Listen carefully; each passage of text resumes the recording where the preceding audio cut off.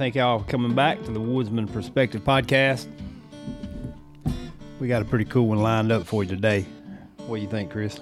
I think it's okay. It was a project for sure. Yeah, look, Mid liked being on this one, but I think he is in parts unknown hunting a moose, I believe. I think that's right. It's pretty good. Now, Mitt was in on this thing because when I first told him about the project, he was like, "What are you gonna do?" I don't know if it'll work, and he's, yeah, I think it's working. He probably come along pretty quick. He so, liked it, yeah. So one thing that we talk about, you'll hear us talk about a lot when we're talking habitat and setting up a place is cover, proximity to cover, creating cover. If you don't have cover, how important it is. You know, arguably, depending on your place, arguably it's more important than those food plots. But well, it's the bottom line. I mean, you can look at people that hunt, and Brent, you a big bow hunter, and a guy that hunts the woods. But if there's a cutover close by, you're gonna be pretty close to find that it. edge. Mm-hmm. That's right. And they like it. They like an edge. Chris did something a few years ago that to me is still one of the coolest projects because it goes against a lot of just general consensus and common thought, and on your farm, and I've been on him back and forth. Some we talk about. Look, I want to do a podcast. At least talk about this project, and it can be a short. And this one, it may turn into an hour, but our intention is to be a short on what you did at the Arrowhead. We're gonna call it the Arrowhead, and we may have referenced the Arrowhead before in another podcast. So, Chris took an area on his farm and converted it from Bottomland hardwood, beautiful Bottomland hardwood, to native warm season grass. That's correct. Yep. And that just not that goes against what most people would think. But tell us about it. How we get there, and what did it work? So the prior, anytime you buy a piece of land, so what happened prior to you owning it, you have really no control over it. So the tract I had, it was owned by a hardwood timber company, and they had cut timber over it in the years because they had a sawmill. So they cut areas really heavy, and they cut other areas, and I could just see, back in the day, they would high grade areas, Brent. They'd cut all the big stuff out, and then what's left is the junk hardwood behind. And I'm in a bottom, okay, so I'm in a flood bottom, and it's McGower Creek bottom is really the name of it. Yeah, that's near McGower Creek and and Tennessee Tom Big Waterway is pretty close by. It runs into it, so I'm in a heavy clay.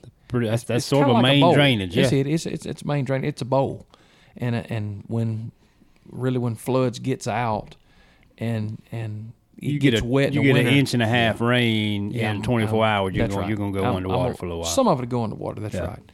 So you have ridges. So being I'm gonna use a Mitt saying the limiting factor when I got this place, started developing and doing some different things, was putting some cover in it, because what I was losing was my neighbor. He had some higher ground. He had some pine stands that they were young. He had some stuff that was sagegrass fields. He had a little more diversity. He had a lot of diversity, and I tell you, he had most of the good deer. And you don't have any pine on your place. No, see, my place is 0 pine, and so it's all hardwood now. Not all oak. Yeah. Oak is probably not all desirable hardwood. It's not the dominant species. So I would have a hackberry, ash, oak, typical river hickory, bottom. Yeah, a lot of hickory. And it's a prairie type ground. Mm-hmm. So what I wanted to do, I learned very quick that if you're gonna be in the game, you better have some cover on your track. Because you could see 200 yards through the woods in most of those areas. And what was good about it, it was cut so heavy that there were big areas that'd be an acre in size where they cut out big timber over the years, and a big tornado had come through it in the 90s and knocked some sections down. Well, that was the sections that the deer wanted to be. That's right. That's where they wanted to be. So I knew then. I said, you know what? So I first started putting the big food plots. I need more of that. I need more of that. And what I wanted to do is I wanted to have it close. I wanted to have it close to where they want to eat. Okay. So you had food plots established. Oh, that's right. I established food. That was the first thing I'd done was establish, and I think I put about 40 acres of food plots on this thing. I took a track hoe down there and found areas, and I really took, you laugh when you're a timberman, you get used to a couple things, but pink flagging tape is one of them. So you buy it by the cases, and you use a lot of it. And we use it to mark boundary lines so the guy on the cutter wouldn't cut over the line. But I used it to mark areas, high spots in the woods, so I could say, okay, this may be a place I want it to be, and I flag my food plots with it. And it's probably one of the best tools in the toolbox is having that pink flag, and you can mark things that you visual, see. You get the visual. Man, you see it. So I wanted to go in and just say, I need some cover. Yeah. And I need it close to the food because I don't want a deer. I mean, look, let's just be smart about this for a second. So we're looking at a deer, and we're looking at deer time being 4:45. Okay, that's what people look at. So I want that deer to be able to stand up at 4:45, and within 2 minutes, 3 minutes, he's standing in the field, whether he's checking for does or eating or whatever. I don't want the cover to be a quarter mile away, so when he comes and makes it to that field, he's not boogieing. I mean, when they jump up, they ain't taking off running unless something's behind them. Yeah. So they're grazing, they're walking, they're browsing. Now, if they chase a doe, that's a different story. But, what I like to do in the majority of the big deer I kill them before the rut ever gets here. I kill them on feeding patterns. Mm-hmm. So I know the deer, and I know them. So that's what I want. I want it close. So I'm not going to get off on that. So I had to find good areas. You want it close and an area you don't have to go through to get to the stand. Basic fundamental hunting track 101. So I want to start off by clearing these bad areas that's on higher ground. That's the main thing. Because to me, having bedding cover that's holding water ain't worth a crap. A deer will walk through water, he don't want to lay in it. That's right. He can't control his heat, They're like a dog a lot of times. They like to lay in the sun. I don't want to lay in water either. No, I don't. That's right. It's not a good deal. It's crunchy, loud. I mean, it's just not good. Bad. Yeah. And a lot of times you're cutting these tracks in the summertime. So you got to be mindful. Yeah. You got to know. You got to. Well, now you did your homework. Be safe. That's right. You knew your track. Just walk it, and it's like we're talking about walk your track. That and using indicator species. That's it. Species that oak species is going to change. That oak's going to be on that topography. ridge most of the time, and those gum and ash are going to be in that wetter part of the landscape. That is some beautiful hardwood timber. It is, in there, and it's cool looking. It's cool stuff. It's something you don't see. That whole prairie is pretty. I mean, it really is. It reminds you of something. Yeah. It has species on one side of the river. Landscape. It's really cool. So I went in and marked some areas, and not big areas. Okay, I didn't. You wait all your life to put something together, and you want hardwood on it because it's pretty to you, which means a lot. But you really want it to be productive.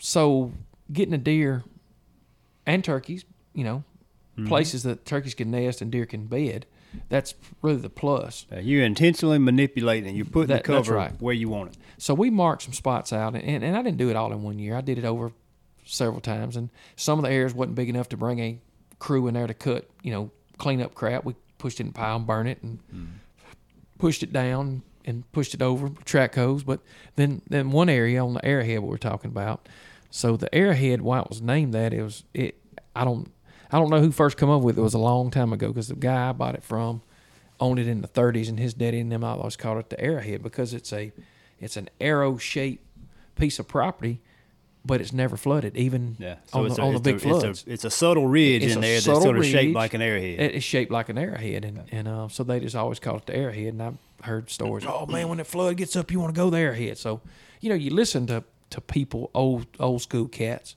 and you listen to them, and they tell you things that can help you. So what we did, we went in and took it out. But what I got thinking about is, what am I going? I couldn't grow pine on it.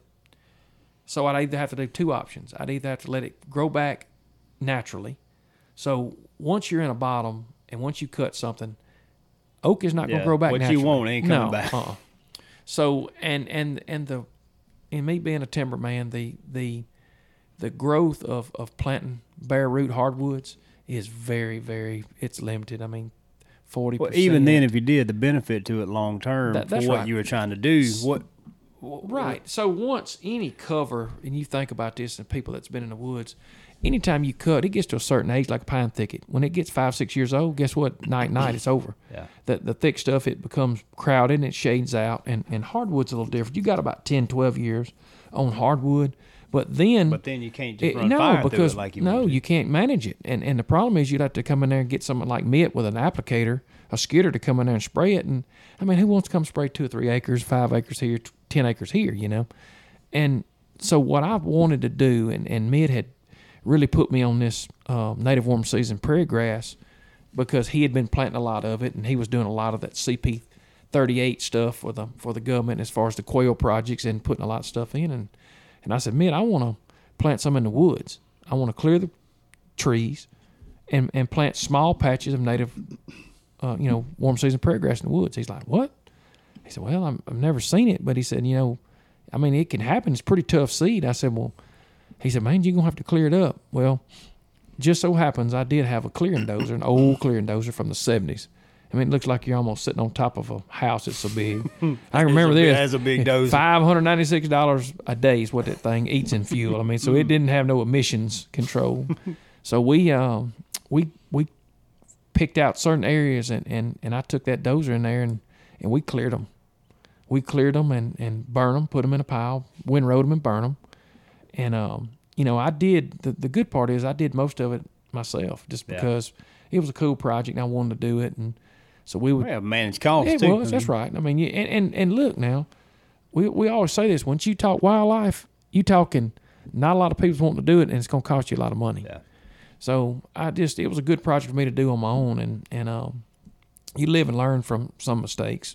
One area was a little wet, so I'm still fighting it now, and I think I might have to have Mitt come in. But anyway, we'll get to that a little later. But so we went in and cleaned that thing up and burned it, and I went to a sale and bought a disc for $1,000. And I already knew what was going to happen to that disc. Just the disc you can destroy. I was going to tear every blade up there was because I had a disc over top of those stumps.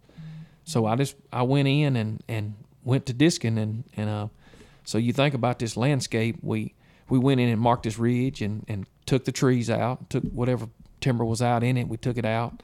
We burned all the tops and debris. And so what you got is you just got a field. Actually, you got looks like a food plot in the middle of the woods, but close to another food plot. So then I went in, Brent, and we disced that thing up, and I took my time, and I mean, I tore every blade literally off that disc. It was, they when I bought that old disc, it was like one that the refuge had used. And they said, oh, man, it's a fire plow disc. That thing, it'll cut through stump. Heavy duty. Well, let me tell you, it won't cut through a stump. It'll jump over a stump. But anyway, I just wanted exposed ground. And I got with Mitt, and we worked on a switchgrass mixture of a 4-foot grass and then like a 7-foot grass. And I think one of them was an Arkansas, one of them was a conclave or something like that. So then what we done, after I disced that stuff, you have to plant those switchgrass pretty quick. So you really need it planted in April, May. Mm-hmm. And, it's a little, so you had to do a lot of prepping in the fall, okay, get it ready. So it took all summer project, got it ready. And like I said, it took me several years. I'd do a plot, I'd finish it, do a plot, and I'd finish it. But anyway, make a long story short, I went there and seeded with a 4-wheeler, bought an old Moultrie, one of those old Moultrie spreaders on front of a 4-wheeler. 12 volt. $110, 12 volt. And I fabricated a little bit because that seed is so fine. It is littler than any clover seed you've ever tried to plant, and it's fluffy. So it may not have but a 5-foot spin, So how I did it, light. Yeah, I took a black shirt and stood in front of it and figured out my depth, the distance that I could throw that stuff. And I think it was about 5 feet on each side, so 10-foot swath. So I just, 10 foot you. So there I went on that 4-wheeler, and I put it in there, and I knew how much seed per acre that I wanted to plant. And I think I planted about 7 pounds an acre, something like that on that switchgrass. So I went through it, and I would, you can move pretty good. If you got a pretty clean ground, you can move pretty fast with a 4-wheeler. So what I would do, I would put that in there, and I would go as far as I could, 5, 6, 7 miles an hour. But I'd go over it.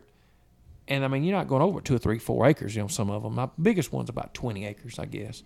And that was the last one I done. But we just went over it and planted it. And the first year it come up, it was about, it wasn't even an inch tall. I was like, oh, my God. This is a joke. Took out hardwoods for this. And then it made about a 10-inch with a little head on it. Well, what I didn't know was it had a lot of hard seed. So the hard seed has got to be stratified, and then it grows the next year. So by year 2, It blew up. The stand was on its way, and it goes, and I've helped a lot of people with it. And Mitt was actually planting a lot of those acres. He was one of the only ones around here planting these old fields because you could get pretty good money. Yeah. Some government incentives to plant native warm season prairie grass under a quail management deal. But I put them in those woods, and the reason I done it was I can control it with fire. So I can set back any kind of those ash and gum and everything that sprouts in there. I just run that fire in there and it kills them down, and that's how I've been able to do it. And I mean, we're going on about year 10. It's been a while. Been 10 years. Been 10 years. But now I manage it. What I like to do is we like to turkey hunt. If anybody's listened to us, me and Brent are pretty big turkey hunters. So I'll burn them. Sometimes I burn them every year, and I'll burn them just for the turkeys to get on them. And then what it does, that switchgrass grows so fast, the turkeys by the end of the season they're ready to nest in it. Yeah. Now some of them I'll alternate out, but it's pretty neat to see it in the middle of those woods, because some people ask me, they said, "Where do your deer stay at?" I said, "Well, I got areas for them." And then you think about a deer. If a deer's laying out, and I tried to measure it one time, but a deer laying there, he's only laying about 2 feet by 1.5 feet, 2 feet. Yeah, those beds are small. They're small. When you find a bed. When you find a bed, they're little. So you think about how many deer you can cram on 3-4 acres. I mean, a pile of them. And you think about a place, most places, I would say on an average year, I probably got 150 deer on that place. Okay. And plus or minus, I mean, you're going to have some come in, and I feed them pretty good. So they don't get shot at a lot, and they get a lot of food. So you got a bunch of hangouters. Pretty happy place. Yeah, pretty happy place to be for your deer, especially a small rack. Oh, you're not a 6 point. Yeah, you're gonna make it. Yeah, if you're 6 points, you're probably gonna get thugged. But it's worked out well, and it did take some time. But what I've noticed, and what I've noticed with people that manage places, but I mean that switchgrass is you can plant it in.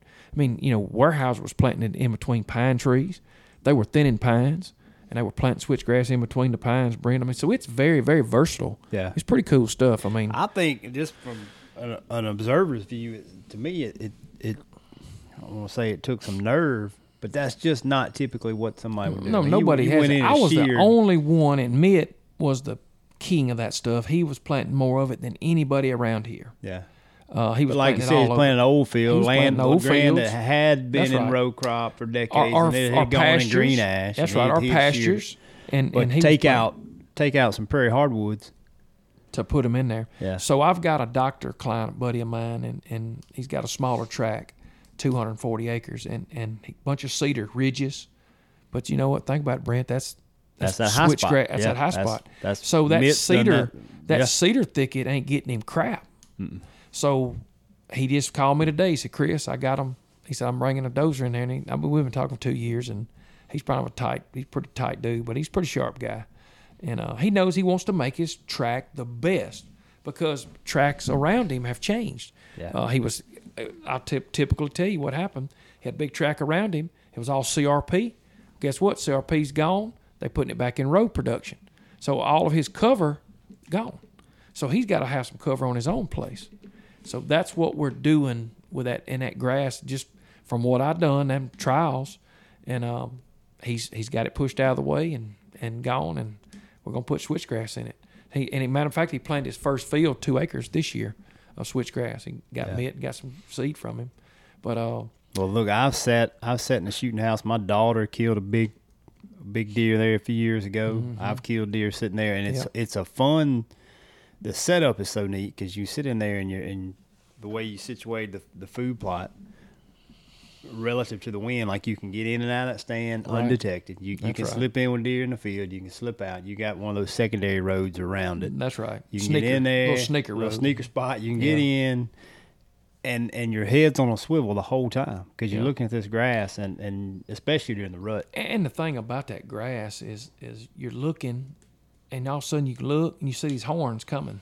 Yeah. And you see them coming through it, and you see them walking, and they're walking through that grass. And it's Mitt's a stickler. He's got a lot of that switchgrass. Mitt's got a bunch of switchgrass. So Mitt's put about 90 or 100 acres in that of some of his in there. And Brent, I think and he don't like it being so thick, but I was wanting it to be thick. So now some of the thicker stuff, it's a smaller area. But I'm cutting just taking a 6-foot bush hog, and I'm cutting a road.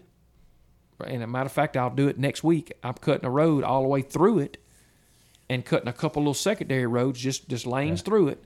But what that does, those deer like to lay beside those corridors, what I call a travel corridor. I'm making a travel corridor straight to the green field in the arrowhead. Yeah. Straight to the green field. So when they get up, you make it easy. They make them easy. Give them a path, they walk right in there, and it works like a charm. They're pretty routine in what they like to do, but it works, and there's nothing. And the turkeys same way. Those turkeys we see, Brent, this. I'm having turkeys nesting on my place, and that's what I want. I want them to nest on those areas that don't flood. And it changed it so much too, because we used to talk about on your property. So the way it sits, the lower end of it's higher. Yeah. And you can tell, and so with turkey season, the turkeys used to move up there, right. And they still do, but they don't all move up there now, because you've taken this other area that's high. Right. That's high and dry, and you've got it now. It's in good nesting and brooding habitat. That's right. So they're not forced to go either to a neighbor or all to come into one end of the property. Well, and what we've gotten, what we've seen in my business is, hardwood timber's gone up, and people have went in there and just smoked it down. I mean, they've cut it and converted to pine, and once where we had predominant hardwood species on the Tombigbee waterways. Now it's a big pine plantation. I mean, you look at it, Brent, you shoot enough drones in the air, you see them. And I just didn't want to, I didn't want it to look like the refuge, have that park look, because that park's pretty, but it don't hold those deer. And I knew that I needed some cover, and I needed some stuff for the bigger deer. I mean, they're going to go to that thicker cover. That's just one thing about a mature deer. He's not going to be in the open a lot. He likes to be close to thick stuff. It's almost seemed like he's got an escape route already thought what he's going to do. Yep. If you don't, go shoot one wounded up and see where he does. He ain't going to run through the middle of the woods. He's going to hit the thickest stuff. And so that's what we did, and it's worked out real well. I'm having to I've had to bring a big mulcher in on some of these wetter areas that I couldn't get mowed. Yeah, so some of the wetter areas won't carry the fire. The good thing about this, and what makes this better than, so the alternative would have been to what people used to do is maybe do a select cut or a thinning of the hardwoods, but you can't manage it with fire then, not the way you can this. Yeah. So what you've got is you really can't manage it with herbicides, because you're going to kill the residual trees that you left behind. Yeah. The ones that you're trying to, so you got a few spots that are low that may not carry fire, and you get some woody growth back. Right. So and then what I've got coming up, I mean, you talked about it, Brent, it's going to be pretty neat, and you're going to be kind of live on it, but I'm fixing to go in and take some of the older areas when it was thin in the 90s that's all grew up in saplings, and I'm going to take, whether it's a half an acre or an acre, most of it's going to be less than an acre, and I'm going to take them out. I'm going to take those. There's no big trees in those areas. Most of it's, just set it back. Club. I'm going to set it back. And I'm just going to take a dozer or a track hoe in there on my time. And you could spray it if you wanted to, but I'm a little leery about spraying. Or hinge. Yeah, hinge cut. And then you go to the chiropractor the rest of your life.